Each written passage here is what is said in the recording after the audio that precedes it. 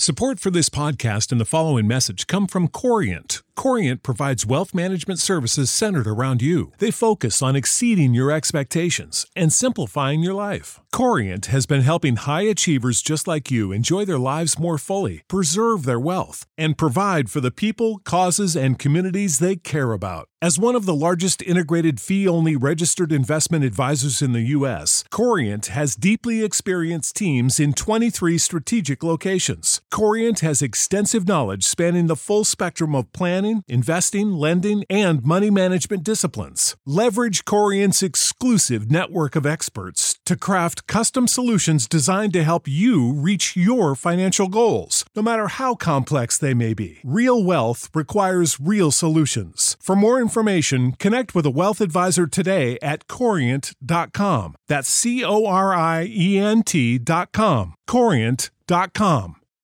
For the ones who work hard to ensure their crew can always go the extra mile, and the ones who get in early so everyone can go home on time, there's Grainger, offering professional-grade supplies backed by product experts so you can quickly and easily find what you need. Plus, you can count on access to a committed team ready to go the extra mile for you. Call, click Grainger.com, or just stop by. Grainger, for the ones who get it done.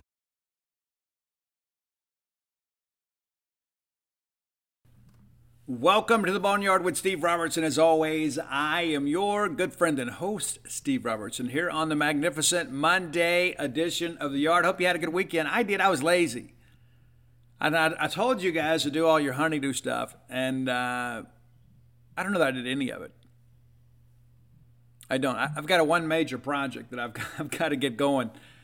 You know how it is. It's like, oh, yeah, I'll get to it. I got something I've got to get done before Dana gets home, and I've started on it. I didn't just need to commit like a whole day to it and knock it out. You know how it works. But anyway, it's gonna be a work weekend for me from now through at least Memorial Day, because college baseball season is right around the corner. I guess this weekend we'll have the final weekend, Super Bowl weekend, and then we'll get into college baseball season here in under 2 weeks, man. We're going to talk a little bit about college baseball later in the show, but I'm excited, man. I hope you guys are too. And you may have saw that Armani Larry recently named a preseason All-American.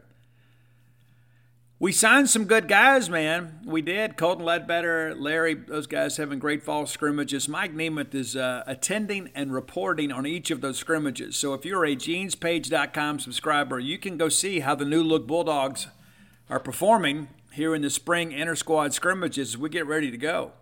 One thing I'll tell you, too, and maybe it's because of the fact that I've coached baseball before, maybe, and I've covered it for a long time. Don't overreact about scrimmage numbers. Don't. A lot of schools don't even make scrimmages open to the public, and then those that do, many of them don't have any media coverage. As Chris Simonis has told me before, you know, Steve, nobody else does this. Well, we do. You know, we're a baseball crazy fan base, so we do. Baseball is a year-round deal around here. But there's a lot of situational stuff that pitchers and hitters are working on this time of year as your staff tries to figure out who they can trust. There are times that you'll put guys in difficult counts. There are times that you'll tell a pitcher, hey, I want you to work on this particular pitch. We're working slider today. I want you to prove you can throw it for a strike. And so you go through those drills and just kind of see how guys perform as you begin to kind of settle a lineup on your rotation. And so I just say that with a little bit of education, I guess. Don't overreact to scrimmage stats. Just don't. Now, of course, a lot of times that you'll notice, guys that struggle in the fall and struggle in the spring, struggle in the season. But the good thing is we've got more bullets in the gun, so we don't have to keep trotting people out there that are ineffective. And there are some guys, too, that kind of work on their way back into good health. So I just tell you that. Don't freak out about that stuff. Don't do it. Also, would like to congratulate the Prince of Darkness, His Highness Ozzy Osbourne. Won 2 Grammys last night. And that's the thing, too. I've been kind of anti-Grammys for a while. I mean, it really dates back decades. And yes, I'm still bitter about it. Jethro Tull won the first metal Grammy over Metallica, and then the next year they make it up and give it to Metallica, even though Metallica didn't have any record out. So they haven't always done a great job. They did get this right, though. Ozzy Osbourne, the winner of 2 Grammys last night, Best Metal Performance and also Best Rock Album for Patient Number 9. We have talked about that album on the show. I'm an Ozzy fan. I've got an Ozzy tattoo, got Ozzy shirts, got a bunch of Ozzy CDs. But Ozzy's been nominated 12 times and has won 5 Grammys. And what's interesting, too, it just kind of shows the bias, against our music, metal. For years and years and years, they had no heavy metal category. And then rock music was considered basically like pop rock. It would be, not that I don't love Journey and Foreigner and people like that, but it was radio-friendly rock. You didn't have Motley, you didn't have Guns, and of course, we won a lot of American Music Awards and MTV Awards and things like that. But the Grammys, for years and years and years, looked down their nose at who was really selling records. And then it wasn't until later they established the metal category, and then they screwed that up, of course, giving Jethro Tull the award. But Ozzy now has won 5. I know he's won I Don't Want to Change the World, and I know I Don't Want to Stop was nominated. He's won a couple times with Black Sabbath. But he wins as a solo artist. And again, if you don't have the Patient Number 9 album, there's a lot of great guest spots on that album. Check it out. It's true to the Ozzy catalog. A lot of people are getting older, right? And so it's taking more effort, I guess, to produce great records. But Ozzy also, too, recently announced that he would not be touring anymore. We lost Mick Mars recently from Motley Crue. He's being replaced by John Five as Motley plans a world tour, and Mick sadly can't tour anymore. So Ozzy is going to do some residencies from time to time. That hasn't been officially announced, but a friend of mine in the industry said he'll do a Vegas residency, and then he'll go across and he'll go to England, and he'll do like a month of shows there, and that'll pretty much be it. He's not going to tour the world anymore. He's just going to do like maybe a month at a time. And so maybe give us a chance to get out to Vegas and see Ozzy. And the truth of the matter is, I've never seen Ozzy play live. As crazy as that sounds, I've never seen Ozzy play. I didn't go to Ozfest. There were times I could have gone, didn't go, couldn't work it out. So when they do announce those dates, I know there's going to be expensive tickets, but I'm going to go watch. I owe it to myself, right? But there are a lot of bucket list bands, right? There's not many left for me, to be quite honest with you. There's some new bands that pop up. I'm thinking, man, I want to go see these guys. Oh, they're going to be 5 hours away, and I don't know. But of the headliners, I've seen just about everybody. Just about. I hadn't seen Lenny Kravitz yet. I want to see Lenny. I love Lenny Kravitz. One of the reasons I have dreads, Lenny Kravitz. I think Lenny Kravitz may be the coolest guy on the planet. Him or Nikki Sixx. It depends on my mood, right? But the reality of it is a lot of our heroes are stopping touring, and at some point they're going to retire officially, and we're not going to have a chance to go see them play live. So I encourage you, as always, when you have the chance to go, no matter your genre of choice, it doesn't matter if it's rock or country or rap, R&B, whatever, many of the giants of our youth are getting older, retiring, passing along, and you're going to lose the opportunity to see them live. So take it, make the effort to go. A lot of these flash in the pan bands, 6 months now, you won't even remember who they're called or what they're called. But Ozzy Osbourne, congratulations to the Prince of Darkness. We couldn't do a show without a tip of the cap to the guy in many respects kind of created heavy metal. He did. And we had an interesting discussion about that recently. I will tell you, I think Black Sabbath was the first truly commercially successful heavy metal band. And a lot of people, this came up, somebody said, hey, well, what about Iron Butterfly? And they were a predecessor in many respects to Black Sabbath. They just didn't have the same commercial appeal. Of course, there's In-A-Gadda-Da-Vida, right? And it's a great song, right? It's on the Less Than Zero soundtrack, is covered by Slayer, I think. But they didn't have the same commercial appeal. And so, again, in my estimation, I would give Black Sabbath the nod as the band that really started it all. You may disagree, but that's my opinion. Hey, let's thank our friends at Bulldog Burger Company. I love Bulldog Burger Company. I had a conversation with John Bean earlier.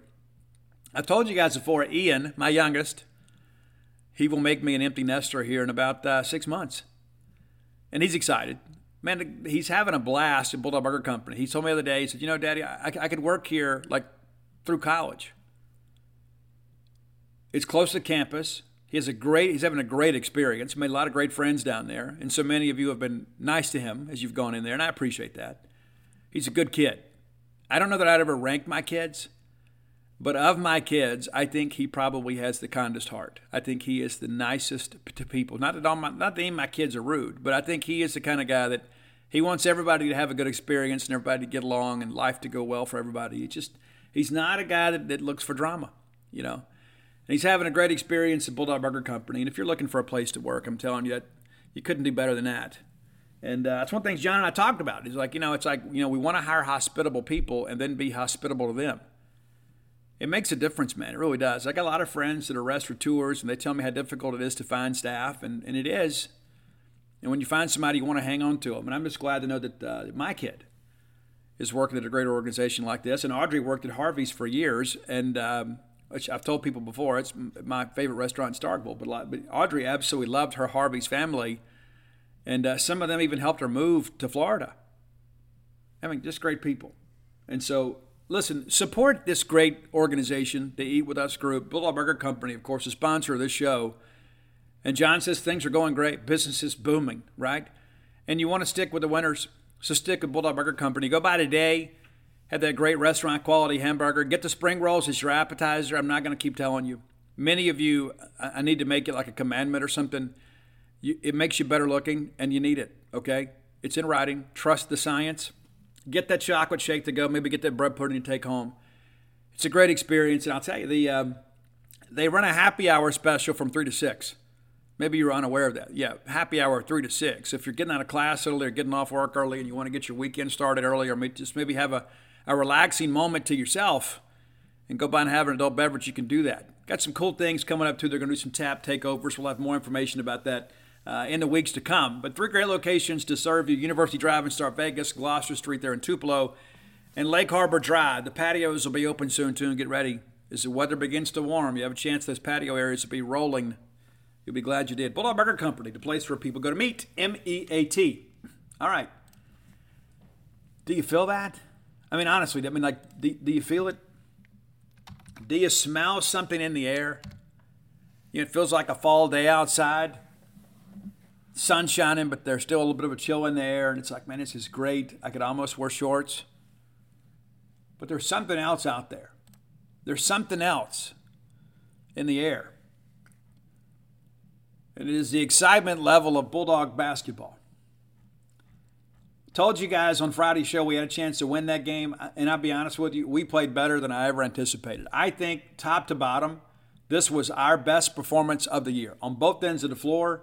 It's so encouraging to see.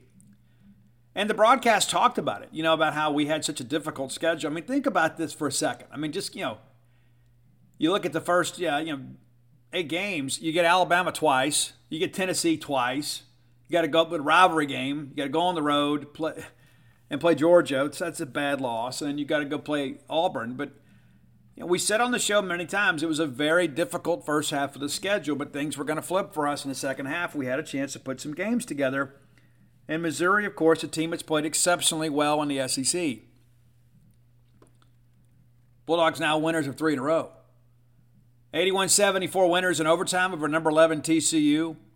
And I think in many respects, that's probably the game that many of us will kind of point to.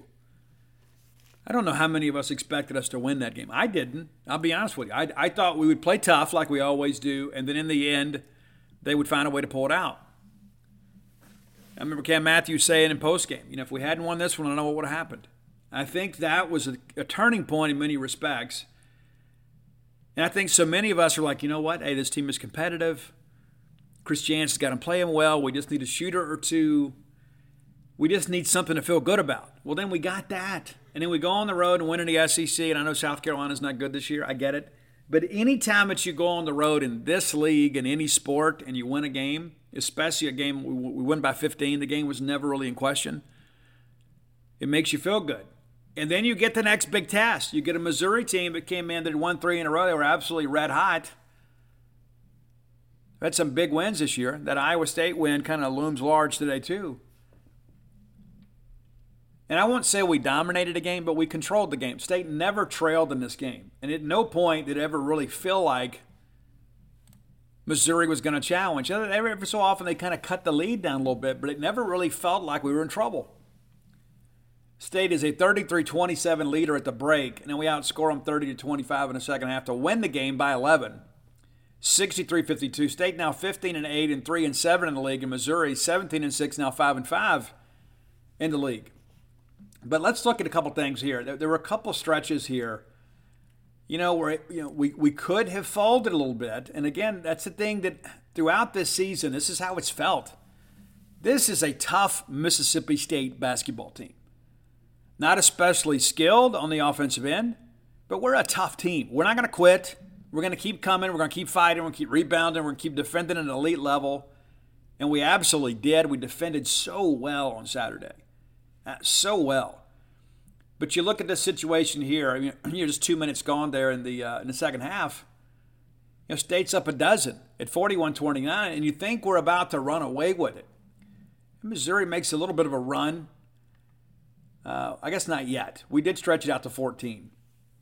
And the next thing you know, you look up and it's back to single digits. And then just before, or just under 11 minutes, the lead is down to 4 points.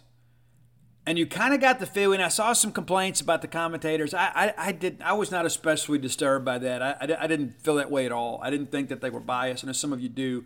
And it seems like whenever the other team makes a run, it feels like they're rooting for the other team. There are some guys out there that I think get kind of caught up with that. I don't think it's anything intentional. But, again, it's a 4-point game here, and they've really put together a solid run. And you start thinking, you know what?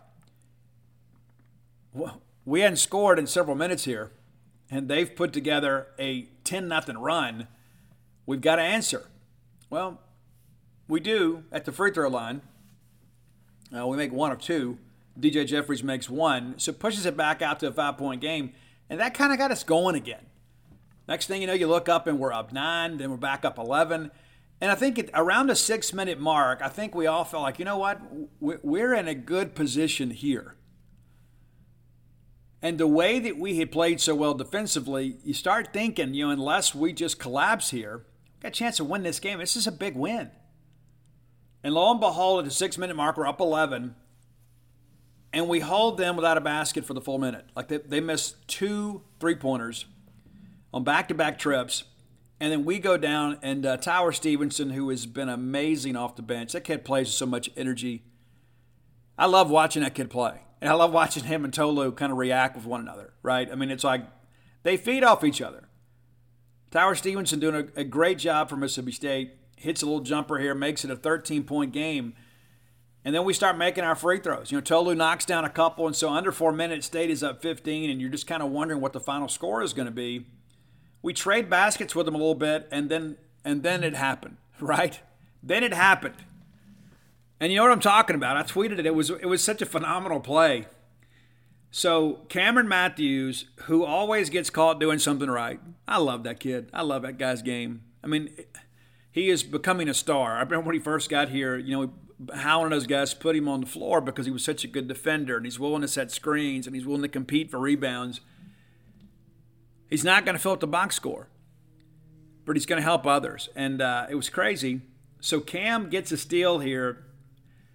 Picks DeAndre Golson's pocket, gets it out to DJ Jeffries, and then it's kind of like a game of takeaway on a 2-on-1 fast break, and then DJ lays it up, and then Shaquille brings down the house, and the hump exploded.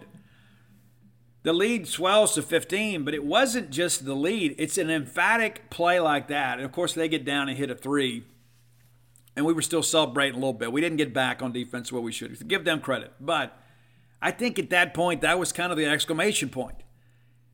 It's not only are we going to win, we're good. We're fun. And it was, for those of you that were at home, I know you wanted to turn that DVR back and watch it again. I did. I could not wait for that thing to hit social media to share it for all the people that missed it. We don't have a lot of guys, and we haven't had a lot of guys in recent years that can truly elevate. You got a 6'1" point guard out there heaving down an alley-oop from point-blank range. It was amazing, and it should have been an N1.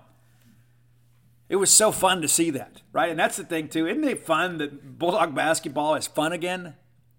Honestly, It is. And we can get in all these discussions. And I got lured into one yesterday. You know, there's about funding and we should do this for basketball and this for baseball.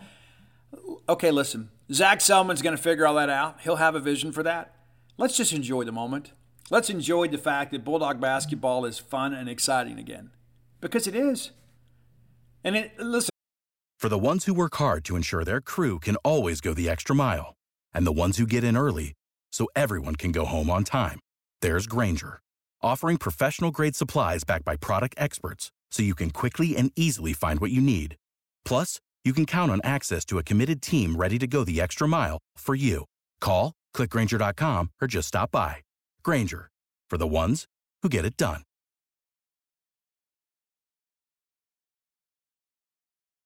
When you need mealtime inspiration, it's worth shopping Kroger, where you'll find over 30,000 mouth-watering choices that excite your inner foodie. And no matter what tasty choice you make, you'll enjoy our everyday low prices, plus extra ways to save, like digital coupons worth over $600 each week. You can also save up to $1 off per gallon at the pump with fuel points. More savings and more inspiring flavors make shopping Kroger worth it every time. Kroger, fresh for everyone. Fuel restrictions apply. We were gritty and competitive, and we were still losing games. And I give a lot of our fans a tremendous amount of credit. Rather than get negative, and there were a few that did, but by and large, a Bulldog fan base to say, you know what? We're not winning the way that I want to. But, man, we're playing hard. And you know at some point we're going to get a breakthrough. You know we're going to get a couple shooters in the years to come. But the foundation for the Jans culture is being laid. And I think we enjoyed this Missouri game probably a little more than the other ones because we knew they were a quality opponent, but we controlled the game from start to finish.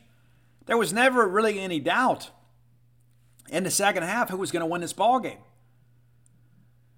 And there's Cam Matthews knocking down a couple free throws late, under 2 minutes to push it back out to 14. And then they hit a three-pointer with under a minute to play. But like those last couple of minutes, it was just a matter of academics, right? We're just running out the clock.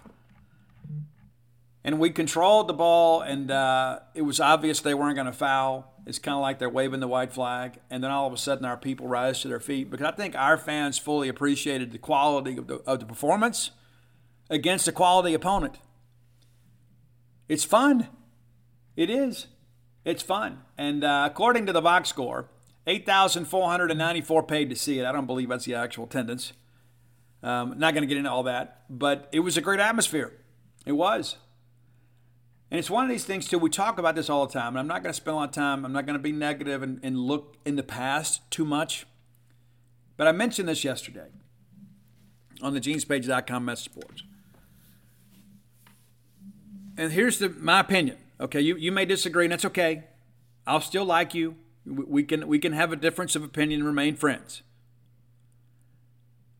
We made some really bad decisions on the men's basketball side for the better part of a decade. We have not handled men's basketball well.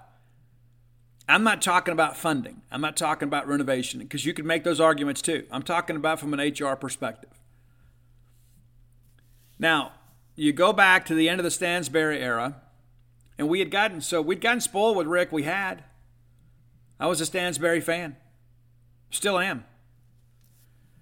But we didn't handle the end of the Stansbury era well.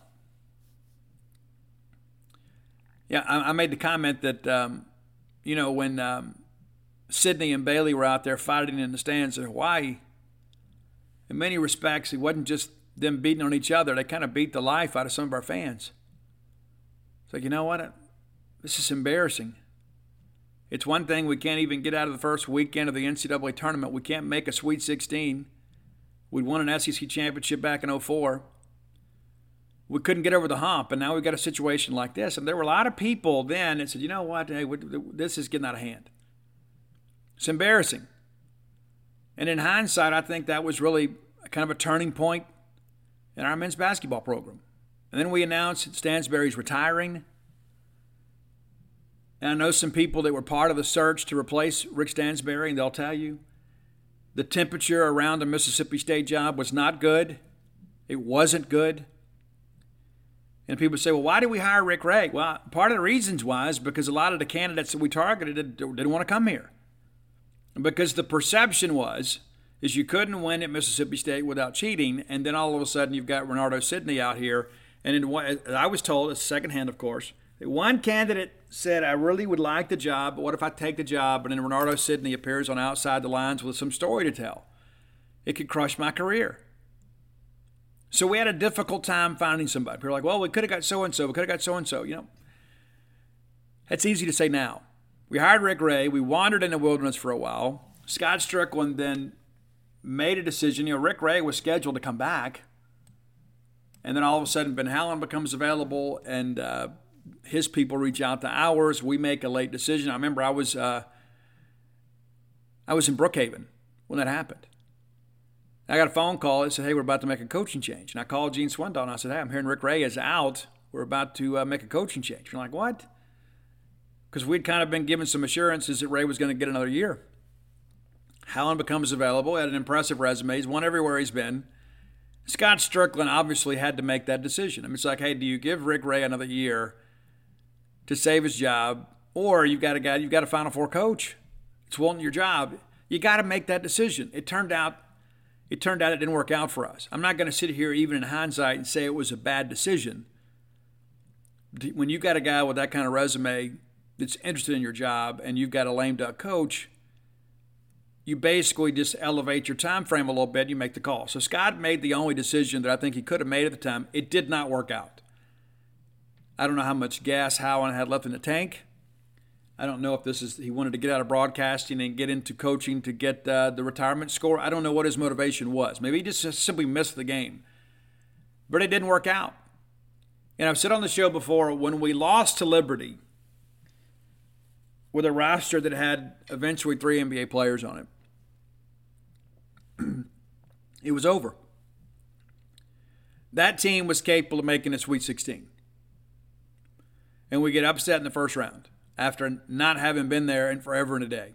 At that point, it was over because the roster was going to flip in many respects. And you had climbed and climbed and scratched and clawed. You put together a great season, and you get out-coached in the tournament. It was over at that point. And it was just a matter of what year we're going to fire him. When could we afford to fire him? And so I think all of that, I think there was a lot of Ben Howland fatigue. And you hate to make it so personal, but I think, Ben did not embrace this fan base. Ben did not interact with our fan base. He was not a part of our community. He was here to do a job. And had he done that job well, I think everybody would have been okay with that arrangement. He did not do a good job, and every single year we have all this traffic in the portal, and that's, we were having a bunch of transfers before it was cool, right? And then we get Chris Jans. I always thought Ben Howland was an interesting cultural fit here, and listen, that's not in any way a shot at who he is as a person. He's a West Coast guy. And so Starkville is not necessarily the be-all, end-all to people that maybe have lived in metropolitan cities. I get it. Starkville's not for everybody, but it is for Chris Jans. I was told in the interview process, Chris Jans said, you know what, I grew up on a double-wide trailer on a dirt road. He was born to coach at Mississippi State, right? Not that we're all a bunch of rednecks, but this is a guy that has worked himself up the ranks of the coaching profession. He has a very blue-collar appeal to him. I think it resonates with our players and with our donorship. I think we respect the fact that, hey, this is a self-made man. This is a guy that's done it through hard work. He's not getting by on the fact that maybe perhaps that he was an elite college player, an elite pro player, or perhaps he was a guy that had a famous dad. I mean, this is a guy that made himself. And so it's easy to get behind that. And I think that's one of the reasons it's so fun to cheer for Mississippi State, because we feel like Chris Jan's one of us. And in many respects, he is. And now officially he is, at least, it's a job. But I think Chris Jans fits here. And I think what you're seeing is really the genesis of the new Mississippi State men's basketball program. Real quickly, looking at the numbers here, Tolu Smith, your SEC Player of the Week for the second time this year. A great game for Tolu. And it's been building. He's been much more consistent here the last couple of weeks. 25 points, 12 rebounds, 9 of 12 from the line. Strike it up. 8 of 12 from the floor. Just the 2 personal fouls. He played 35 minutes. And Will McNair played some too. Will not really as effective, got a little foul trouble in his time out there, but basically Will kind of working as a guy to give Total a little bit of a break, kind of keep him fresh. It worked out well. DJ Jeffries, I thought, had a decent game. A couple of ill-advised threes, but 10 points and 9 boards. If we're going to get that from DJ, we're going to win more times than not. Cam Matthews also double-digit scoring, 10 points for him, 7 rebounds. Shaquille Moore, just the 8 points, but, man, he absolutely electrified the crowd and knocked down a pair of three-point shots. Deshaun Davis did not score. And you know what? It's okay. We didn't need him to, but the game plan was to get the ball in the interior. The game plan was to get the ball down to Tolu, who was a magician with his footwork down there. But Deshaun Davis, when you've got 3 double-digit scorers, somebody's going to sag a little bit. And then Tyler Stevenson comes off the bench as your 6th man, and he's also a double-digit scorer. So you had 5 Bulldogs score, and one of the starters is not one of them. That is, again, not a criticism of Deshaun in any way. I mean, there have been some games that Deshaun has carried us down the stretch. But Tyler Stevenson, 4 of 8 from the floor, knocked down a couple free throws, pulled down a couple boards, 63 points. And listen, Eric Reed is struggling. And I give Chris Jans a lot of credit to, it's like, hey, let's let him work through it. I believe it's one of his last 22. He attempted 6 3-point baskets. He missed them all. 5 of the 6 were very, very makeable. You know what I'm saying? It's like he's not missing by much. Maybe it's a confidence issue. Maybe it's become a self-fulfilling prophecy with him. But there doesn't appear to be anything mechanically you look at that's wrong with his shot. There was one time he really rushed it, and he missed that one a little bit greater margin. But, yeah, I mean, and listen, I've read some comments. People are like, hey, he shouldn't shoot. Well, that's the only way you get out of it, right? I mean, because, again, I think a lot of it is mental. I think once he gets the first one to drop, I think he'll kind of get going again. We signed him for this reason. We signed him to be the long-range assassin. And so we need to get him going. We can't just put him on the end of the bench and just say, okay, well, that's over with. No, we got to let him get through it. And I give Chris Jans a lot of credit. When the game was separated a little bit, let's put him in there, let him play a little bit and see if he can find some rhythm. So I do not question that in any way whatsoever. And Eric's going to help us win some ball games. I mean, it hasn't worked out the way that we'd hoped, but I'm still hopeful the Jans and the crew can get him turned around. But State, 42% shooting from the floor as a team. And, of course, 6 of those are the 0 for 6, for Eric. But, again, just kind of work your way through it. Just 15% from beyond the arc, 3 of 20 as a team. A couple of those, Shaquille Moore. And free throw shooting continues to get better. We talk about it when it's a problem. We're going to talk about it when it's improving. And, again, this is coaching. When you're not making free throws, it's coaching. When you're making free throws, it's coaching. Now, of course, players have got to go out there and execute. But, when coaches harp on items, they get better. It's like I heard this guy say this years ago. I don't know who told me this, but I always remember this. Whatever is measured improves. And so all of a sudden, we begin to recognize a deficiency here. We allocate more practice time to it. We talk about it. We make it a bigger part of the conversation. And now free throw shooting is improving. 9 of 11 in the first half, 9 of 14 in the second half, and part of that's fatigue. But 18 of 25, we shot 72%. We can do better, but the reality of it is we're improving as a free throw shooting team. And as close as these games get, as competitive as they are and gritty as they are, we've got to be able to make free throws because down the stretch, games are going to be tight. And again, Missouri never led in the ball game. It was tied once, and I believe that was at 0-0. I believe that's correct. I think it was 8-1. And we got rolling pretty good there, right? But 32 points in the paint for the Bulldogs, 12 off turnover, 6 second chance points, 3 on the fast break, and then 10 from the bench, all from Tyler Stevenson. So a great game for Mississippi State. We'll be back in action against LSU. It's like the the clash of the Titans of the Mississippi State head coaching finalist. And LSU, they're decent, right? That's going to be Wednesday night in Humphrey Coliseum. Reminder, students, this is the go to the Mize for the pregame. This is the Pump It Up night. I don't know what kind of joy you're going to have for what they have planned for you, but if they put it on a schedule, it's probably worth looking at. I mean, you're college kids anyway, right? Turn out and have a good time. I mean, that's what your parents want you to have a good time. But LSU, 12-11 overall. We're going to talk about Tigers more on Wednesday. But 1-9 in the conference. They have lost 10 games in a row. It's a game we got to have. Absolutely got it. You got to extend this streak to 4 games. You absolutely have to. And there's no reason we shouldn't. And look, we knew LSU wasn't going to be good this year. With all they lost and all the problems that are kind of circling around that program, and all of a sudden they get off to that big start. They start the year 5-0, and everybody's like, "Well, hey, look at this." And then we get into conference play, and it's been tough. But again, we'll talk more about the Tigers on Wednesday. But again, encourage the students to get out, go enjoy that. Whatever pump it up night is, it's going to depend on you. You go pump it up, and let's go win a basketball game. And how cool would that be? Like all of a sudden you won 4 in a row, and all of a sudden it gets a little tighter in the student section. The line gets a little bit longer. It takes a little bit more of an effort to go get your nachos, right? That's what we want. We want the hump to roll again. We want the hump to roll. And all of a sudden you start thinking, we got some winnable games, man. We got some winnable games on this schedule, and they're not all gimmies by any stretch of the imagination, but we got to win the game we're supposed to. But can you imagine winning 4 in a row and the confidence level the team will have headed to Fayetteville? And we're going to need it. Arkansas is a very good program. They always have been, and their fans love basketball. So we got to go take care of LSU first, but I certainly like our chances in Fayetteville a lot more with a full head of steam. I know you guys do as well. All right, time for today's Top 10 list is always brought to you by closewithblair.com. Blair Chandler is my friend. Matter of fact, he texted me this morning. He didn't just text me to see how I'm doing or anything, though, right? Blair. Nah, Blair's my buddy. I love Blair and his family to death.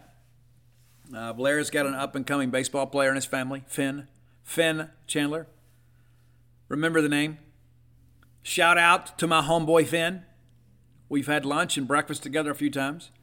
I like it when Finn's around, man. Finn and I have watched some ball games together. But listen, Blair's a guy that's got a family, but listen, he wants you to help take care of yours, right? He wants you to have the opportunity to have something that is almost impossible to put a price on. It's a place to call home. You may have lived in a lot of houses, but maybe you hadn't been home since you left your parents' home. Or maybe in your family, that's just never been something you've been able to enjoy. Let's make some difficult decisions today. Let's think about the longevity, kind of change your family tree forever, where perhaps the dream of home ownership is now an expectation, right? Maybe you're looking to refi, I don't know. Maybe now's not the time. But if you're on the hamster wheel of renting and making somebody else rich, maybe it's time you got off. Visit closewithblair.com. That's C-L-O-S-E with Blair, B-L-A-I-R.com, to learn more about his services. Top 1% close ratio in the country, 21 years of experience. Works at Fairway Mortgage, a reputable mortgage lender. A lot of people out there kind of working for subprime lenders, charging you big rates, big fees, trying to exploit you as best they can. Blair's a pro, man. Give him a call or text today at 601-500-2344, 601-500-2344, and let him know you heard about him on the Boneyard. And if you do, he's going to pay for your appraisal, about a $500 value. So whether it be by text or call or email or whatever, just let him know, hey, Blair, I heard about you on the Boneyard. And Blair's like, you know what? I got you. I'll take care of this appraisal for you. Be sure and check it out today. Closewithblair.com. All right, top 10. We have had this suggestion many, many times. I would say 20 or more.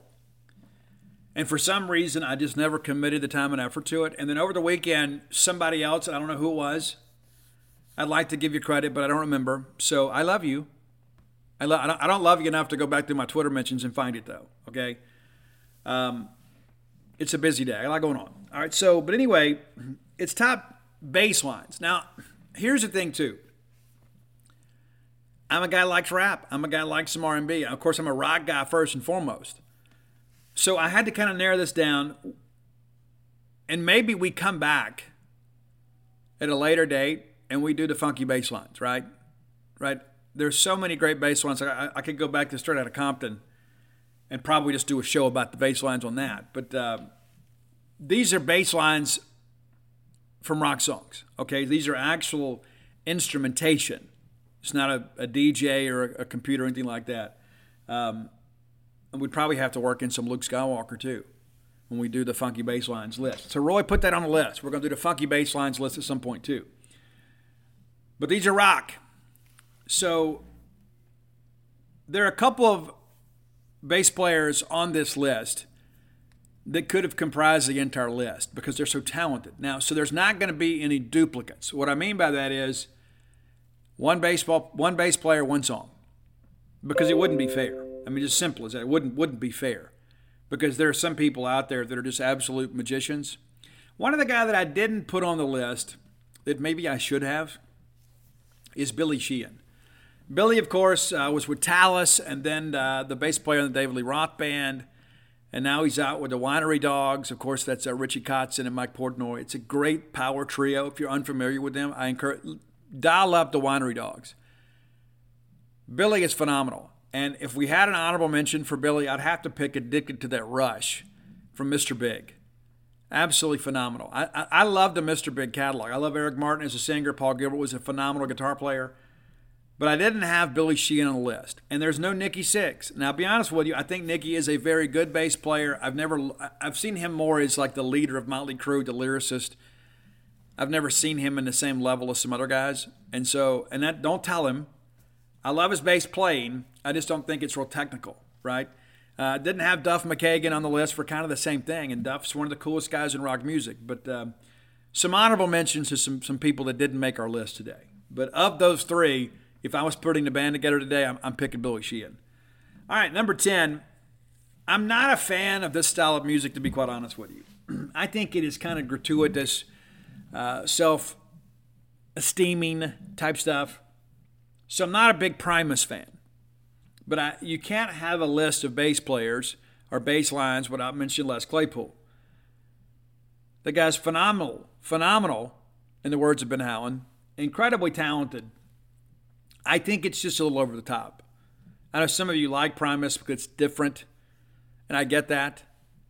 I just never really got it. Even though I have the album Pork Soda, I kind of got, suckered into that. And so we're going to go with a track off that album called My Name is Mud. And the bass line of that is crazy. It's phenomenal.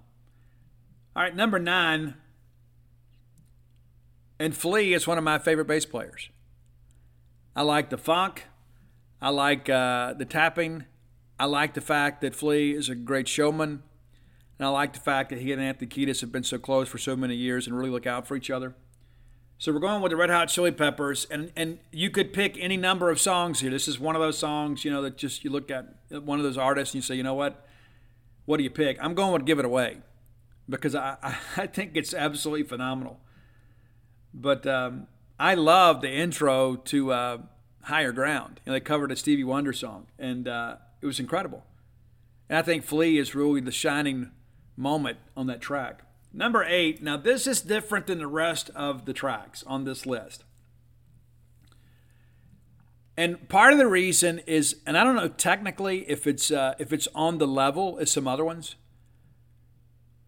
but I think the bass line on this song, this iconic song, is not truly appreciated the way that it should be.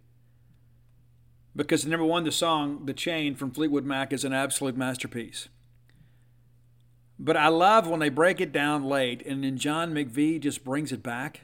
The bass line is so pronounced on this song, I think it deserves inclusion on our list. And John McVie, a phenomenal player. Phenomenal. And there's so many people, it's like, we talk about Stevie Nicks and Lindsey Buckingham and, Christine McVie, Mick Fleetwood in some respects. I think John McVie is kind of the most unheralded member of the band. He was a founding member. But I think John's shining moment is The Chain from Fleetwood Mac, number 8. Number 7, one of my favorite bass players of all time is Steve Harris from Iron Maiden. And so I thought about this. What do we do? How do we pick one Steve Harris song? So I Googled Steve Harris bass lines and found an interview with Steve Harris. And he listed his top 5. Run to the Hills is on there too, but we just had Run to the Hills last week on the show. We're going back, all the way back to 1980, the Killers album. It's Phantom of the Opera. Steve Harris says that is his favorite bass line that he has ever written and performed. So Phantom of the Opera from Iron Maiden is number 7. I don't know that that's ever been on the show before, so it's a first today. So we love Steve Harris, and so we're going to defer to Steve Harris's expertise about his own playing. He says this is the number 1, that's number 1. Number 6, and as I Googled top bass lines, this song was not mentioned, and I think it's a crime. Because I think Gene Simmons is underappreciated as a bass player. And because Gene's a guy that can kind of get in the pocket and just kind of lay it down for you. You know, he's not real flashy, but he's a guy that can really play. He's a guy that can sing. He's a guy that can really, really write lyrics. But there is a bit of a run in this song that I think in many ways kind of becomes the signature of the song. It's Detroit Rock City from Kiss. It's one of the most recognizable bass lines in the history of rock music. Dun-dun-dun-dun-dun. You know what I'm talking about. I mean, it's when you put that on, there are so many layers to that song, not just the story, not just Paul's amazing vocals, not just Ace. To me, Detroit Rock City is one of those songs where you had 4 incredible musicians in absolute synergy. And I think Gene probably shined more on this than anything else. Detroit Rock City from Kiss, your number 6 song. Number 5, I would be remiss if we didn't mention Cliff Burton from Metallica. It's a shame we lost Cliff at such a young age. And sometimes I wonder what rock music would look like today if Cliff had lived. And you can say that about many musicians. But, you know, Cliff was a guy in the early days of thrash. He was the guy. Everybody tried to emulate and mimic what he did. He was the guy. And there are a lot of people out there that, you know, will tell you this is the best bass line from Cliff. And so I'm going to go with the one a little closer to home for us. We're going for Whom the Bell Tolls from Cliff Burton and Metallica. And if you haven't seen Cliff 'Em All, it's basically a documentary, and it shows some live footage of Cliff and talks about his death. And, you know, it's the thing, too. There's so many people out there that are living life recklessly, and Cliff dies in a tragic bus accident. You know, it's a shame. It really is. Not that Metallica hadn't made the most of it. Not that Metallica hadn't put an amazing career together. But Cliff Burton was kind of the backbone of that band early on. All right, number 4. And everybody's heard this song, and not everybody remembers the name to it. But you talk about incredible bass lines. You talk about stuff that's difficult to replicate. I mean, a lot of people can just go and play 2 and 3 chord progressions. Can you lay down Roundabout from Yes? I submit you probably can't. You talk about a bass player at the highest level of his game. This is it.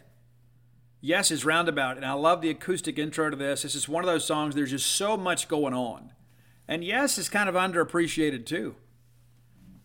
They were a prog band in many respects, but Roundabout is one of those songs you want to hear some elite musicians play at a high level. You put this track on, you'll be glad you did. Number 3, a little more modern here. We're not going to go all classic rock. One of my favorite bands, one of your favorite bands, and if they're not, they certainly should be. It's Tool. That's right. And we could go a lot of different directions with this. We could.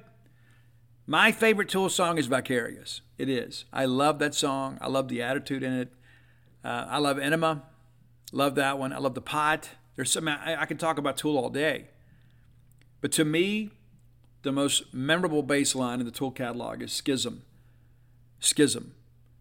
Absolutely phenomenal. It's to hear a guy, again, like that, make the sounds with a bass guitar like that, almost make it sound like a 6-string. It's incredible. All right, number 2, we're going back to classic rock here. You had to work in Queen somewhere. You had to get Deaky on here. Could have gone with Under Pressure. There's so many good things. There's so many great bass lines John Deacon laid down, but we're going to go with the song that he wrote. And if you've seen Bohemian Rhapsody, you know exactly what I'm talking about. It's Another One Bites the Dust from Queen. And for a long time, that was my favorite song. Because you know the very first lyric is Steve walks swirly down the street with his brim pulled way down low. That was me. No, it really wasn't, but I identified with that, obviously. But this is the first record I ever bought with my own money. It was Queen, The Game. For this song, Another One Bites the Dust. I was a huge Freddie Mercury fan. Back when it wasn't popular in the Bible Belt to be a fan of Freddie Mercury and Queen. Because we were always so judgmental, and I was so conflicted by that. It's like, I love the music. You don't even know this guy. Why are you talking so negatively about him? Well, I don't approve of his lifestyle. Well, who needed your approval? I can't just enjoy the music. Why do I have to sit out here and give a dissertation about the life somebody else chooses to lead? Why can't I just appreciate the art? And so I won in that one. But another one bites the dust, and Queen, number 2 on your list. Number 1, though, and Roy and I traded some texts about this. Geddy Lee from Rush, he is that guy. He is I'm not a huge Rush fan. I like Rush. I appreciate Rush.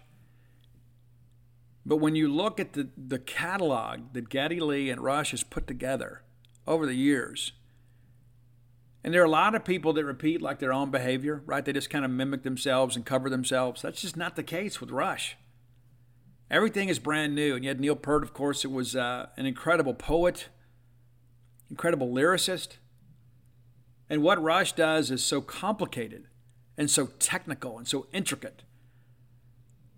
And rather than the bass guitar being just kind of a support instrument, Geddy Lee made it a featured instrument.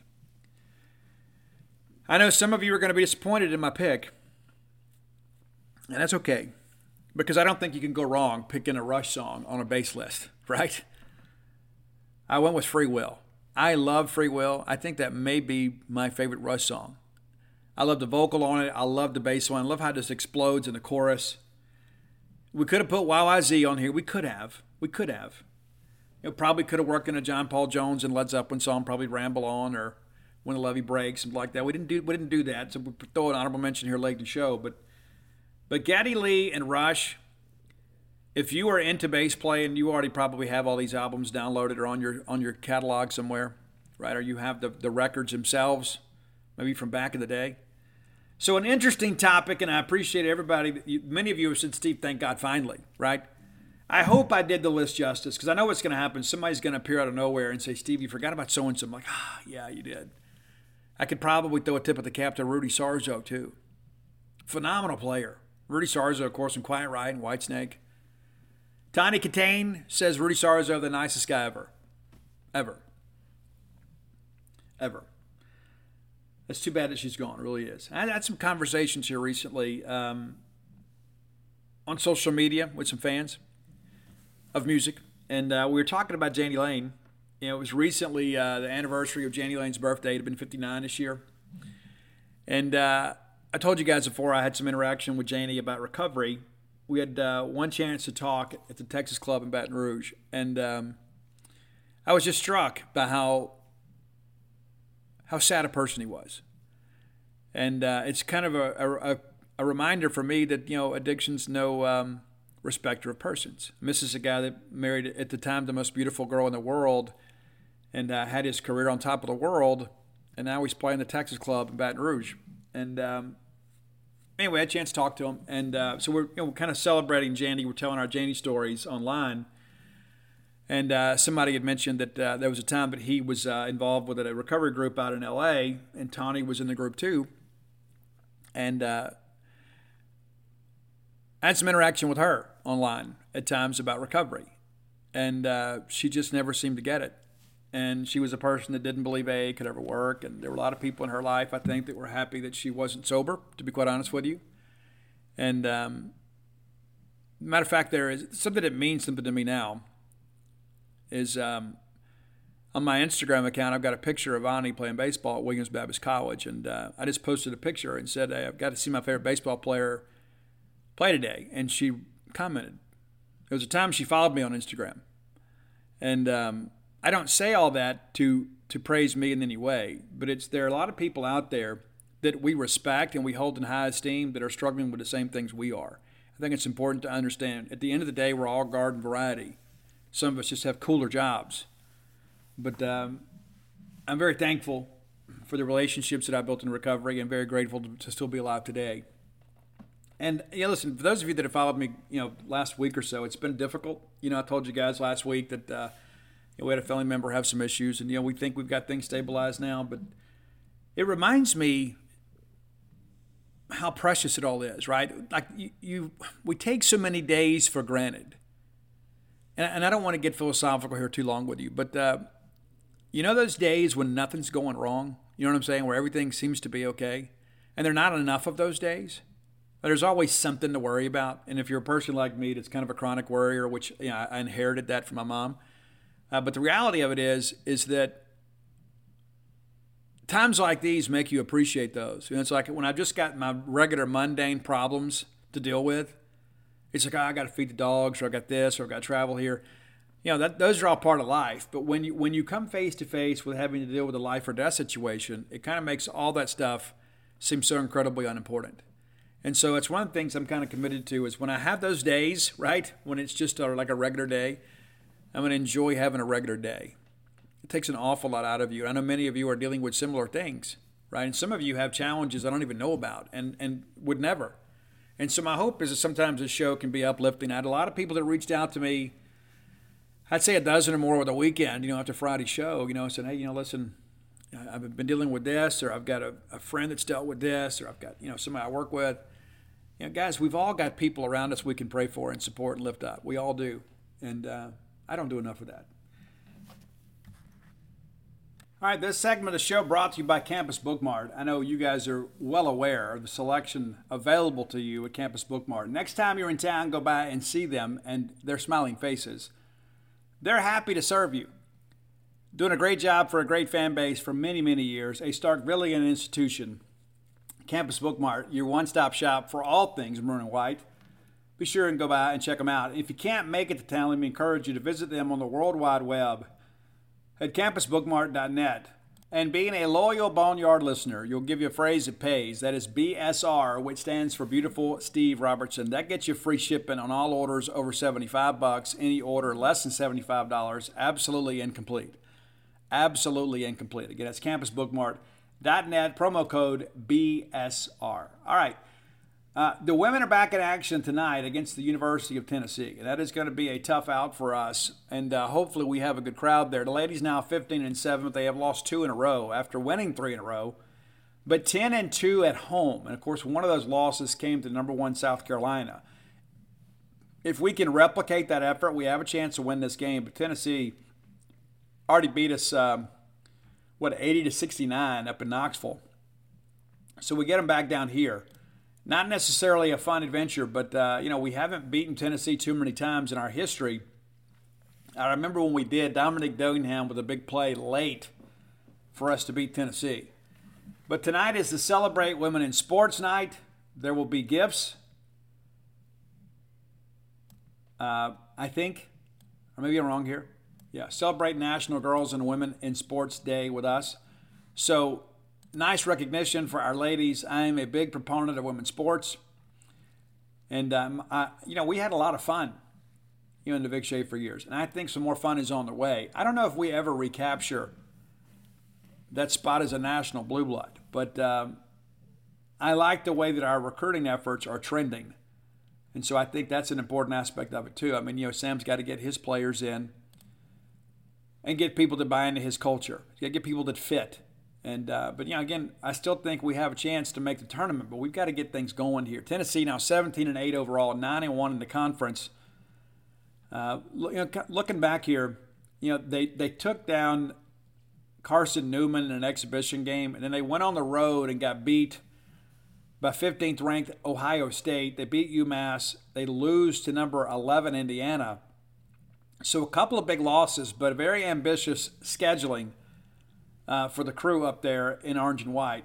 They blast Rutgers by 40, and then they lose in Thompson-Boling Arena to UCLA. So not a great start to the non-conference. They head down to the Bahamas and they lose by 1 to Gonzaga, and you're beginning to wonder they're going to turn this thing around. Well, they put together a couple wins, and then they lose a 3-point game to Virginia Tech, who was ranked in the top 10 at the time. They blast Chattanooga by 30. They get Wright State. They beat Central Florida. And then they lose to number 2 Stanford. But again, a lot of ranked opponents here in the non-conference schedule, kind of getting them ready for the war that is the SEC schedule. Their final non-conference game before conference play began was a blowout win of Wofford. They take down Florida. They take down Alabama. They get us 80-69. They beat Vanderbilt in Nashville by 13. They beat A&M by a dozen. A&M not a great team this year, as you guys are well aware. They beat Georgia, a team that beat us. Just an inexcusable loss for us. They beat Florida. They beat Missouri. They lose to UConn. and I believe what will be the final non-conference game of the schedule for them, and that is correct, until they get into tournament play, and lose by 17. They then lose to number 3 LSU, 76-68. So when you start looking at these losses, they've primarily been to ranked teams. There's a couple here and there. Lost to UCLA, wasn't a ranked team, but they have been very ambitious in their scheduling and have kind of paid the price for it. They after the back-to-back losses to UConn and LSU, both of those ranked in the top 5, they beat Ole Miss by 14, and then they will host us tonight. We'll see how things go. We will host them tonight. I'm curious to see what Rakia Jackson's reception will be in Humphrey Coliseum. Now, we have an extremely classy fan base, especially on the women's side of things. So I suspect, we'll have some fans that will do a nice ovation for Rakia at some point. But, she's having a great year up there, averaging 17.7 points a game. So whatever issues she had when she was here, it appears that she's turning those things around. Of course, there was a time after she got up there she was suspended for a little while, but it appears they've kind of got her turned around. So we will see her extensively in this ball game. Now, can the Lady Bulldogs get in her head a little bit and kind of get her off her game some? We'll see. Only 2 double-digit scorers on the average this year, and Jordan Horston, one of them, averaging 15.7 points a game. But Rakia only started about half of the games up there. She came off the bench for a while, but she is going to be a prominent factor and play a large role in this game, an especially skilled player. Unfortunately, things didn't work out for her here, but it will be interesting to see how we defend her. If there's any drama, I don't expect any, but you could see you could see a little drama, I guess, in some respects. I'm not sure how to play it. You know what I'm saying? I think there is a mental aspect of the game. You want to get in people's heads and kind of get them off, but you also don't want to at the same time distract yourself, and that's always a possibility too. But Rakia, again, putting together a great year up there. 132 rebounds for her, which is second most on the team. Second only to Jordan Horston, who has 154. She's kind of playing within herself, not really getting in a lot of foul trouble either. So that's something to watch too. But 29 assists, but also 59 turnovers. That's the second most turnovers on the team. So she's willing to give you the basketball. And we got to make her do that. We got to make her get out there and play. And it'll be interesting, probably an emotional deal for her to be back in Humphrey Coliseum after the way she left. And there were a lot of people, of course, that got blocked on Twitter by Rakia and her mother for some negative comments about Rakia. But, again, a lot of her issue wasn't really on the floor. She's a very talented player.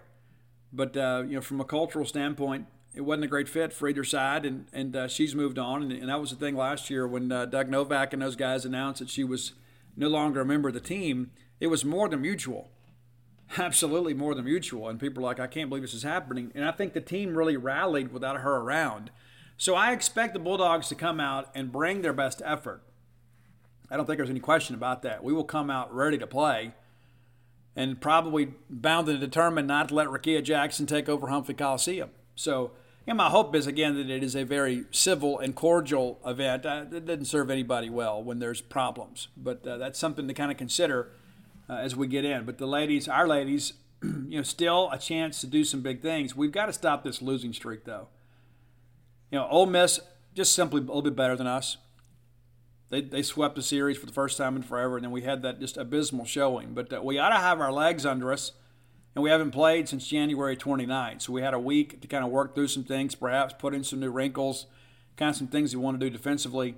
And then on Thursday, the ladies will then travel to Florida and then host Texas A&M on Sunday. So, 3 chances for the ladies to kind of get some wins this week, and 2 chances for you to see them in action in Humphrey Coliseum. So that's important to understand too.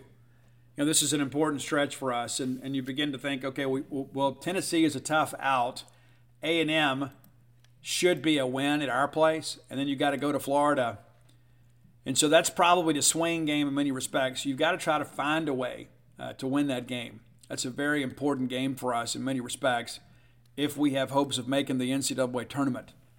Got to find a way to win that game. And listen, Florida has not been great this year. 14-9, 3-7 in the conference. And we'll talk about that later in the week. But you start looking at the numbers here and you say, you know what? You got a chance to get 2 of 3. You need to get 2 of 3. You get 2 of 3 and all of a sudden you start feeling a whole lot better about your prospects. You get 2 of 3, well then you're 6-6 in the conference and 17-8 overall. And it feels like 20 wins and a 500 finish is certainly possible. That's an important aspect in every bit of this. So we have a chance to kind of make some big things happen. Because when you start looking at the rest of the schedule, and there's not much left, we got basically 20 days left. 20 days left in the regular season on the women's side. And you're going to have 6 play dates. Or 7 play dates, those 20. So a lot of women's basketball coming up for you. But this stretch, in many respects, may define the season. It's as simple as that. You can find a way to beat Tennessee, all of a sudden you make life a lot easier on you because you get a big boost in the net.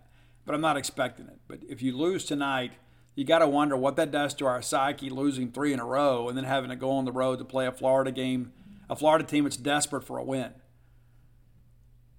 So 6 p.m. tip tonight. That will be on the SEC Network. I hope that you can attend the game. If not, certainly tune in and support the ladies. And again, we're playing meaningful basketball, but we can make it more meaningful by winning 2 of these next 3 at least, and then setting up a good couple of weeks here with at road games at Missouri, home at against Alabama, home against Arkansas, at LSU to round it out. And so you begin to think, winnable games with maybe the exception of the road trip to LSU. So the games are there. The opportunities are there for us to move up in the standings and put ourselves in a position to make the NCAA tournament. And that's certainly the hope. And so we wish the best for the Lady Bulldogs tonight as they host the Lady Volunteers. All right, final segment of the show brought to you by Portico. I've told you guys before, if I was moving to Starkville now, I would move to Portico. You should too. Whether it be your ballgame weekend retreat or your primary residence, Portico has a place for you. Phase 1 is completely sold out. Phase 2, under development now. Some of those homes are sold, but some remain available.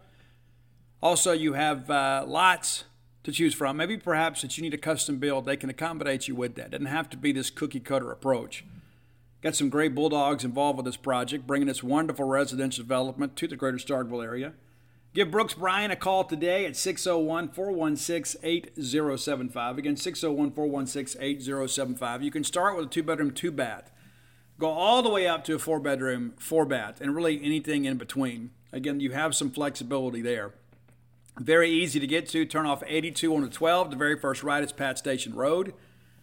You go through the 4-way stoppers, Portico on the right. Next time you're in town, maybe go see for yourself how cool a place that would be. And again, there's the convenience to campus, just 1.1 miles away from all things Bulldog. That's always been the dream, right? To be able to be here and go to have season tickets to everything and be able to spend your evenings on the campus of Mississippi State University. You can make that dream a reality by making the move to Portico. Make it your next move. Okay.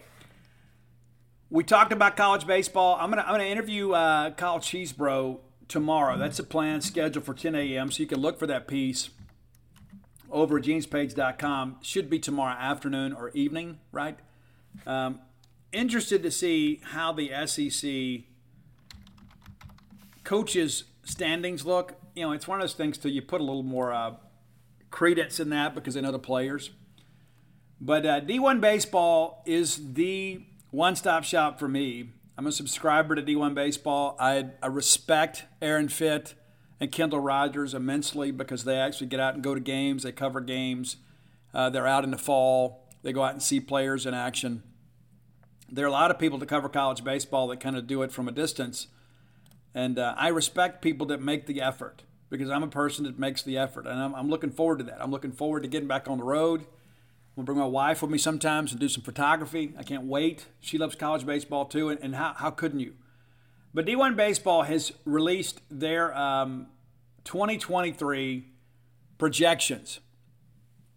So we'll start on the East. Number 7, they have Missouri, 7th. And considering the trouble they've given us the last 2 years, I'm glad we don't play them. Absolutely drives me crazy. And it does all of you too. Number 6 is Kentucky.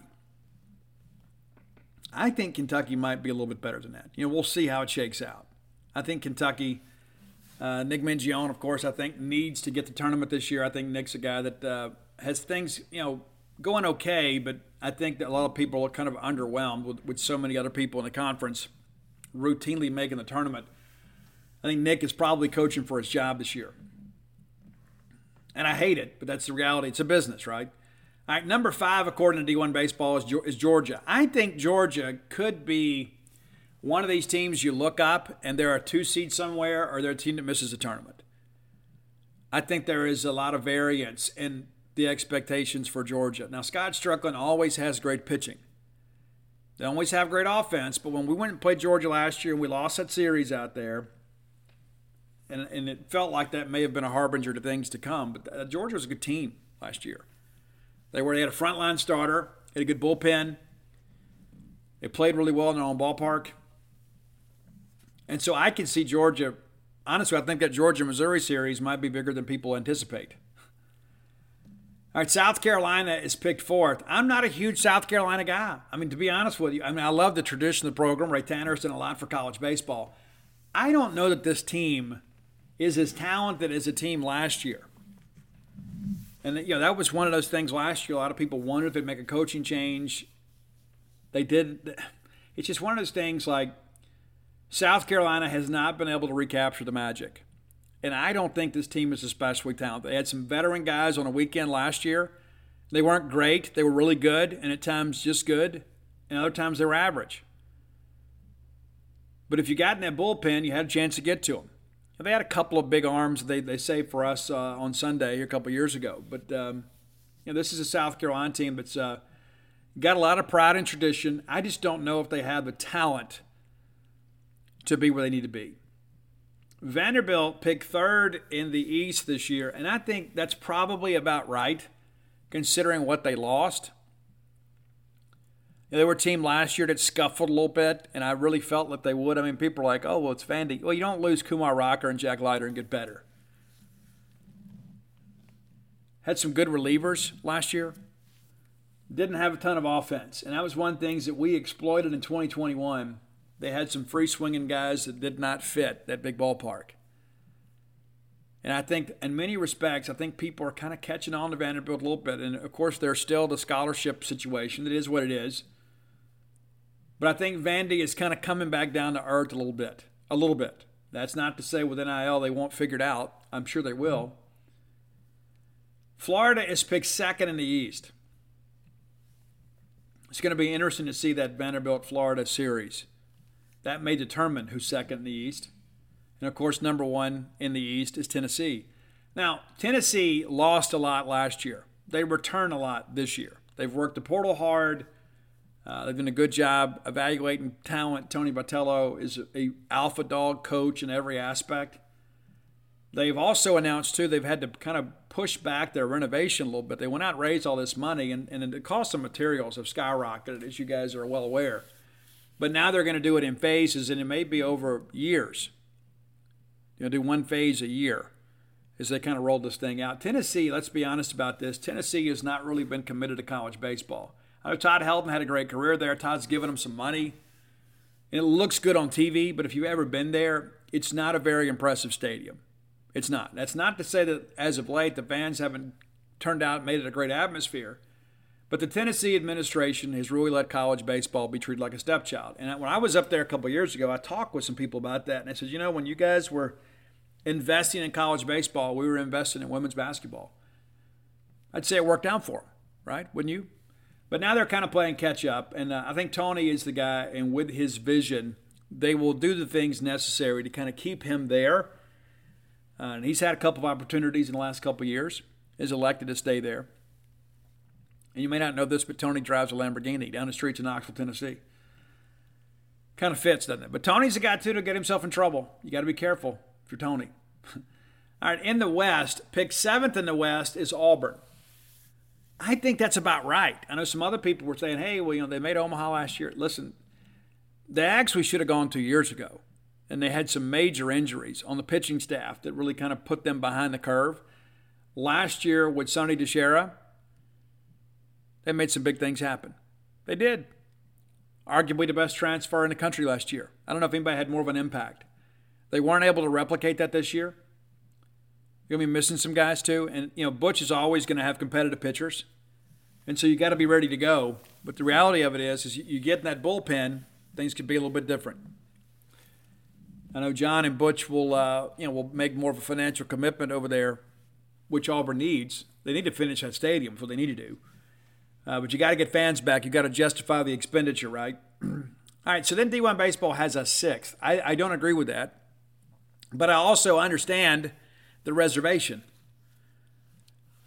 Mississippi State's season is basically going to hinge on the transfers. You've got a great recruiting class that's come in from a high school standpoint, phenomenal. And you got a couple of JUCO guys that should be able to compete. And then you've got some stopgap guys that are coming from the transfer portal. We mentioned Damani Larry is a guy that's preseason All-American by one publication. That was the National College Baseball Writers Association. Guy's phenomenal. Colton Ledbetter is a guy that everybody in the country would have wanted. And he comes to Mississippi State. And so it's important to kind of understand we need these guys, these transfers, to come in here and kind of get us over the hump while the young guys develop. It's as simple as that. We need these guys to get us back in a regional while Rice Highfield, Bradley Lofton, Gerangelo, Sinjay, those guys, while those guys are developing, and there will be a learning curve for them this year. I think Ross is a guy that probably catches some in the midweek. He is your heir apparent to catcher in my estimation. And, of course, State went catcher heavy in the last class, and you can never have enough catchers. It's the truth. It's a very, very thankless job. Requires a lot of physical skill. But I do think Ross is a future star for us. I think he gets his feet wet this year. But, you need Luke Hancock to do a great job this year. And then you turn the mask over to Ross next year. But I do think Ross is a guy that will catch some in the midweek and possibly on the weekends if we ever end up in a doubleheader situation. But like everybody else, it's going to hinge on pitching. We need Landon Gartman to be great. We don't just need him to be good. We need Nixon to be great. We need Nate Dom to be great. We need these new pieces to come in here and be great. And I think that's going to be the difference. And the West is so unforgiving, right? I mean, you look up, the 4th, 5th best team in the West is capable of winning a regional. They picked Alabama ahead of us. I don't agree with that. I think we are better than Alabama. And so I would probably pick us 5th, to be quite honest with you. I'd pick us 5th. And I think that's enough to get us in a tournament. I think, with a good weekend here or there, you probably end up 4th, maybe even 3rd. Arkansas is picked 4th. I like Dave Van Horn. I like the commitment to baseball up there. I like the fact that they have such amazing fan support. They're a lot like us. They love college baseball up there. And I would submit to you in many respects, they probably love it more than they love basketball, especially when Arkansas is just average. But Musselman's done a great job up there, so they're feeling good about that. But they're going to turn out. The hog pen's going to be full. Dave Van Horn is going to field a competitive baseball team every year he's at Arkansas. You just might as well expect that. Now, when you look at what they lost last year, what they have coming back, they're probably middle of the road in the West. And there are going to be some toss-up weekends that are going to be interesting. And how good's the pitching going to be? Right? I mean, they have the same questions we have. Texas A&M is 3rd in the West. And A&M last year, I don't know if they had the frontline pitching to win an AFL championship. They certainly had enough pitching, I think, to get there and compete for an AFL championship. They didn't. They had a good year. They got hot late. We helped them. But this is a team, too, that was heavy in the portal and kind of flipped their roster. But I could see them finishing anywhere from 3rd to 6th. I think there are a lot of questions about this A&M team. I know they're a sexy team right now. People are saying, hey, they may be like a dark horse for Omaha, and they may be. But I think it's interesting, too, when you look at how the schedule flips for them. I don't think it's very advantageous. And they open up one of their first home series in the SEC. They get LSU. The very first weekend. And so then you're kind of chasing the schedule, right? Well, then guess what? Next weekend you go to Tennessee. Do you expect A&M to win either of those series? I don't. I could see it. They could get swept. Honest to goodness. And then guess what? They get Texas in the midweek, and then they host defending national champion Ole Miss. So you're going to get 3 top 5 teams the first 3 SEC weekends, and then you got to go on the road to play Auburn. And we just need Auburn to get one, right? You know what I'm saying? Then Missouri goes there. They go to Kentucky. Then they got to go to Fayetteville. You got to go to Baum, who is also a top 10 team. Then you've got Florida coming into College Station the next weekend. Then you get Alabama, and then you travel to Duty Noble Field, the final series of the year. You look at that schedule, and you begin to kind of ask yourself, okay, how is this team projected to be this high in the conference? Predicted third? I just don't see it. Not to say they're not a good team, but that schedule is brutal. Absolutely brutal. And so I think A&M is going to actually take a step back this year. Again, I think they're a sexy team. They could piece it all together. I just think when you face that murderer's row that they're going to face the first month of the season, I think there's going to be a lot of people questioning themselves. Absolutely. And you'd like to be able to play the lower half of the conference.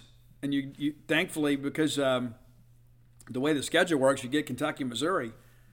But you also get Florida and Tennessee on the other end. It's crazy. And, of course, you got player body in the West. I think the schedule is going to beat the Aggies up. And so I actually could see State finishing ahead of A&M. Ole Miss picked second in the West, and then LSU picked first. And LSU, I think in many respects, we'd all agree, probably the best portal class on paper. But there are a lot of questions. I'm not a Christian Little fan. I think Cameron Young is a guy that's got a hole in his swing. But you got Tommy Tanks, you got Paul Skeens. And I don't think anybody could argue that LSU did a great job in the portal.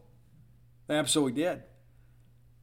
But I think this LSU team is going to be a different ball club away from their ballpark. And that's the thing, too, when you begin to kind of break down the schedule, and we have to go down there. We have to go down there, which makes it awfully difficult. We can hit some home runs, too, but that is Alex Box Stadium is among the toughest places to play in the country, especially when LSU's playing well. The expectations are high, so the crowds are going to be big. It's pretty remarkable to think about. But to kind of get the Rebels here for a second, it's never an easy SEC schedule, and I don't think they have one. I think this is a good schedule. I think it'll really challenge them. But, again, I think they have a chance right out of the gate to make some things happen. You open up at Vandy, then you host Florida, who's picked second in the East. Then you go to A&M, then you host Arkansas, which is good. I mean, that's the thing, too. You look at these schedules and you think, you want to host these toss-up or worse series. They do. Then they travel to Mississippi State. They host LSU. They host Georgia, which should be a win. They're at Missouri, which should be a win. They get Auburn and Oxford. They go to Tuscaloosa, and that's it. And so if you're Ole Miss, you think if we can just survive, these first, couple weeks of the conference schedule, we got a chance. And again, it's going to boil down to pitching. It is. And, of course, they lose some big players. They do. But, listen, Ole Miss is recruited at a high enough level. They're going to hang around. I mean, that's one thing. I know that, Ole Miss fans were really down on Bianco last year, but the guy has been incredibly consistent. Does a great job in the postseason, managing. I think some of that's coming from the school of Skip Bertman. But Bianco's a good coach. And it's like in the offseason a year ago, everybody wanted to fire him after we won an AFL championship. And what does he do? He gets up off the mat, goes and wins one himself. And so even though I don't like those guys, I respect that baseball program. And I respect Mike Bianco. I think most people should. But I'm going to do my predictions next week and kind of see how this thing plays out. But it's kind of like you look at LSU and Tennessee, and they should be runaway winners in their division. And then after that, I think you can pretty much shake it up, especially in the West. And then in the East, I think there's probably 3 teams that could win the East: Tennessee, Florida, or Vanderbilt. But I think Tennessee is probably head and shoulders ahead of that group. But I think the West, because you begin to think about how big these weekends are. You need teams like Auburn and Alabama to pick off a game. You don't need Alabama or Auburn getting swept unless it's being swept by us, right? I mean, you just need them to kind of do their part so people can't get a leg up on you. You got to avoid those 3-game sweeps whenever you can, and you got to hope that your competition isn't in the same process of kind of putting together a 3-game sweep. But that's the way you get ahead in the standings. But again, not a lot of expectations from Mississippi State this year, and I think many of you kind of embrace that. I kind of like it when we're expected to be good. But I think we're better than people expect, and I think we're going to prove that. And it's going to take a little while for us to do it, and it may be when we go to Frisco. That may be when we have to go out there and prove ourselves. Of course, you get 3 Power 5 opponents out there. You got a chance to go play against some named teams, Oklahoma, UCLA. You got some teams out there that can play by Cal, excuse me. You got some teams out there that can play.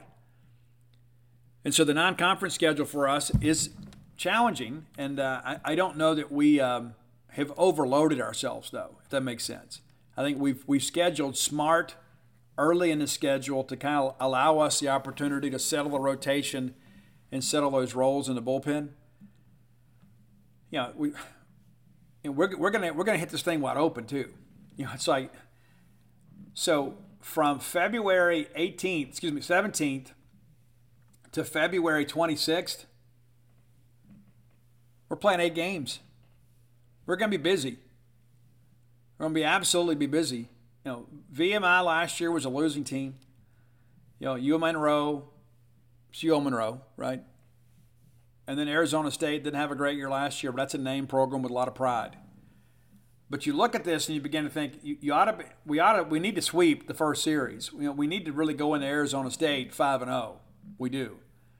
And then maybe you drop one against Arizona State, and it makes you 7-1 against Southern Miss that lost a lot last year, but that's a program that's really kind of come on here in the last couple of years. And they embarrassed us last year at Trustmark. They did. We just simply couldn't get it done. We couldn't move runners. We couldn't hold runners. They dominated the game. And then we head to Frisco.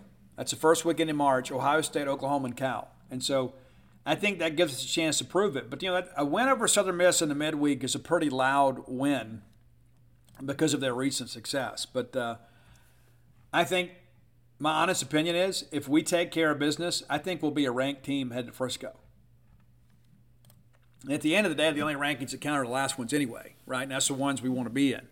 And we want to have a single-digit number next to our name. But, I think we're a team that's capable of being in a regional hosting conversation. I think we're more than likely a 2-seed on the road somewhere, and I don't think anybody's going to want to see us coming. But I think all of you probably see it the way that I do. We got to find a way to wash this bitter taste out of our mouth. All right, if you hadn't done so, the best way to relive that 2021 NAFL Championship is to read my book, Dogpile. You can go to dogpilethebook.com. That's DAWGPILE, thebook.com. And you get signed and personalized copies right there. Many of you are thinking, Steve, I can't wait for college baseball. Well, read Dogpile. It'll remind you of the magic, how much fun we had. It's an important aspect of things. I think every Bulldog fan in the world needs a copy of that book. Even if you don't read, you need to have it. This is a collector's item. And so go to dogpilethebook.com. Valentine's Day is coming up. Now it's a good time to maybe impress your sweetie.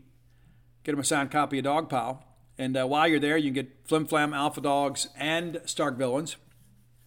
If you're looking for Blooms of Oleander, you can find it on Amazon.com, BarnesandNoble.com, BooksAMillion.com. And if you're looking for Stark Villains gear, you find it at StarkVillains.com.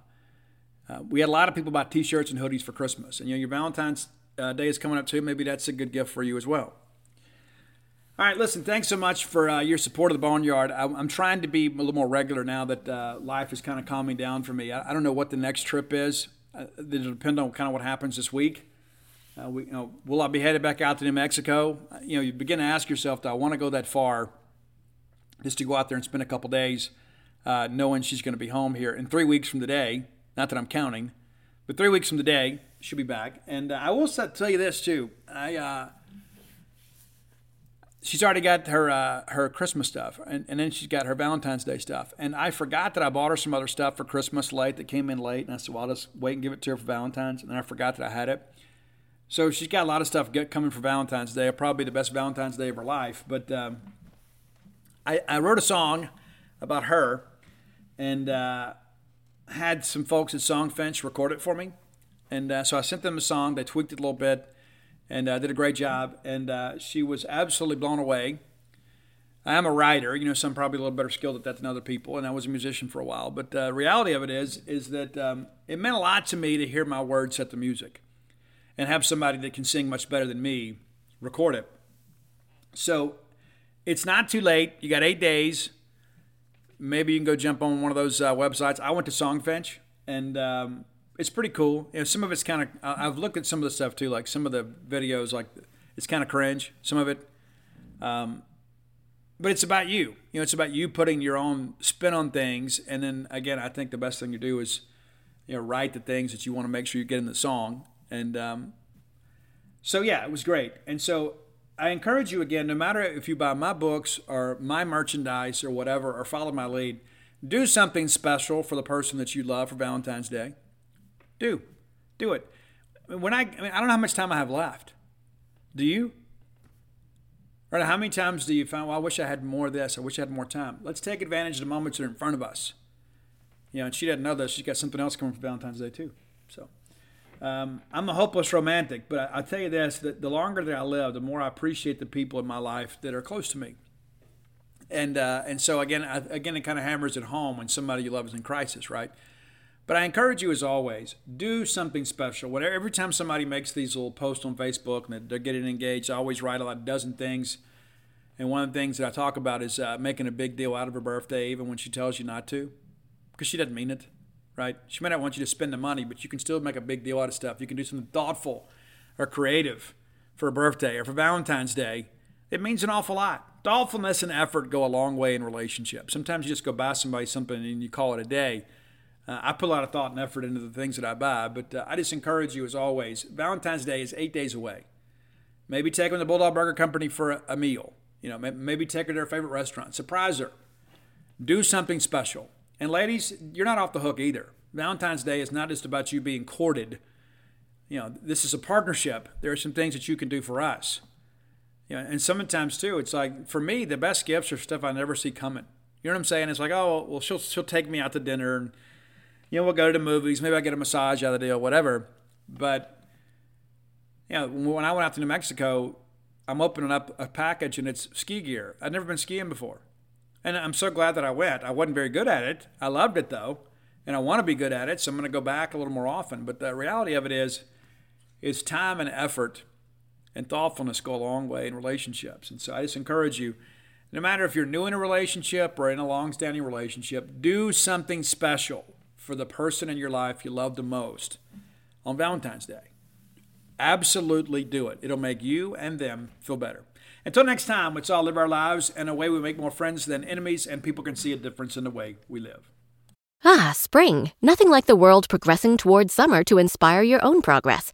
That's what life's all about, in your career, relationships, and your finances. Let's talk about that last one. With the Chime Secured Credit Builder Visa Credit Card, it's easy to start building credit with everyday purchases and regular on-time payments with no annual fees or interest. So your weekly grocery run can feel even more productive, and that morning coffee can taste like a little victory. And if your credit scores grow, so could your opportunities to get lower rates on loans, like for a new ride or finally having a home to call your own. Sounds like progress, right? With Chime's Secure Credit Card, you can start improving your credit scores right away. Get started today at chime.com/build. That's chime.com/build. Chime feels like progress. The Chime Credit Builder Visa Credit Card is issued by the Bancorp Bank N.A. or Stride Bank N.A. members FDIC. Out-of-network ATM withdrawal and OTC advance fees may apply. Terms and conditions apply. Go to chime.com/disclosures for details. Without the ones like you, who work tirelessly to keep things running, everything would suddenly stop. Hospitals, factories, schools, and power plants, they all depend on you. No matter the weather, emergency, or time of day, you're the ones who get it done. At Grainger, we're here for you with professional-grade industrial supplies. Count on real-time product availability and fast delivery. Call, click Grainger.com, or just stop by. Grainger, for the ones who get it done.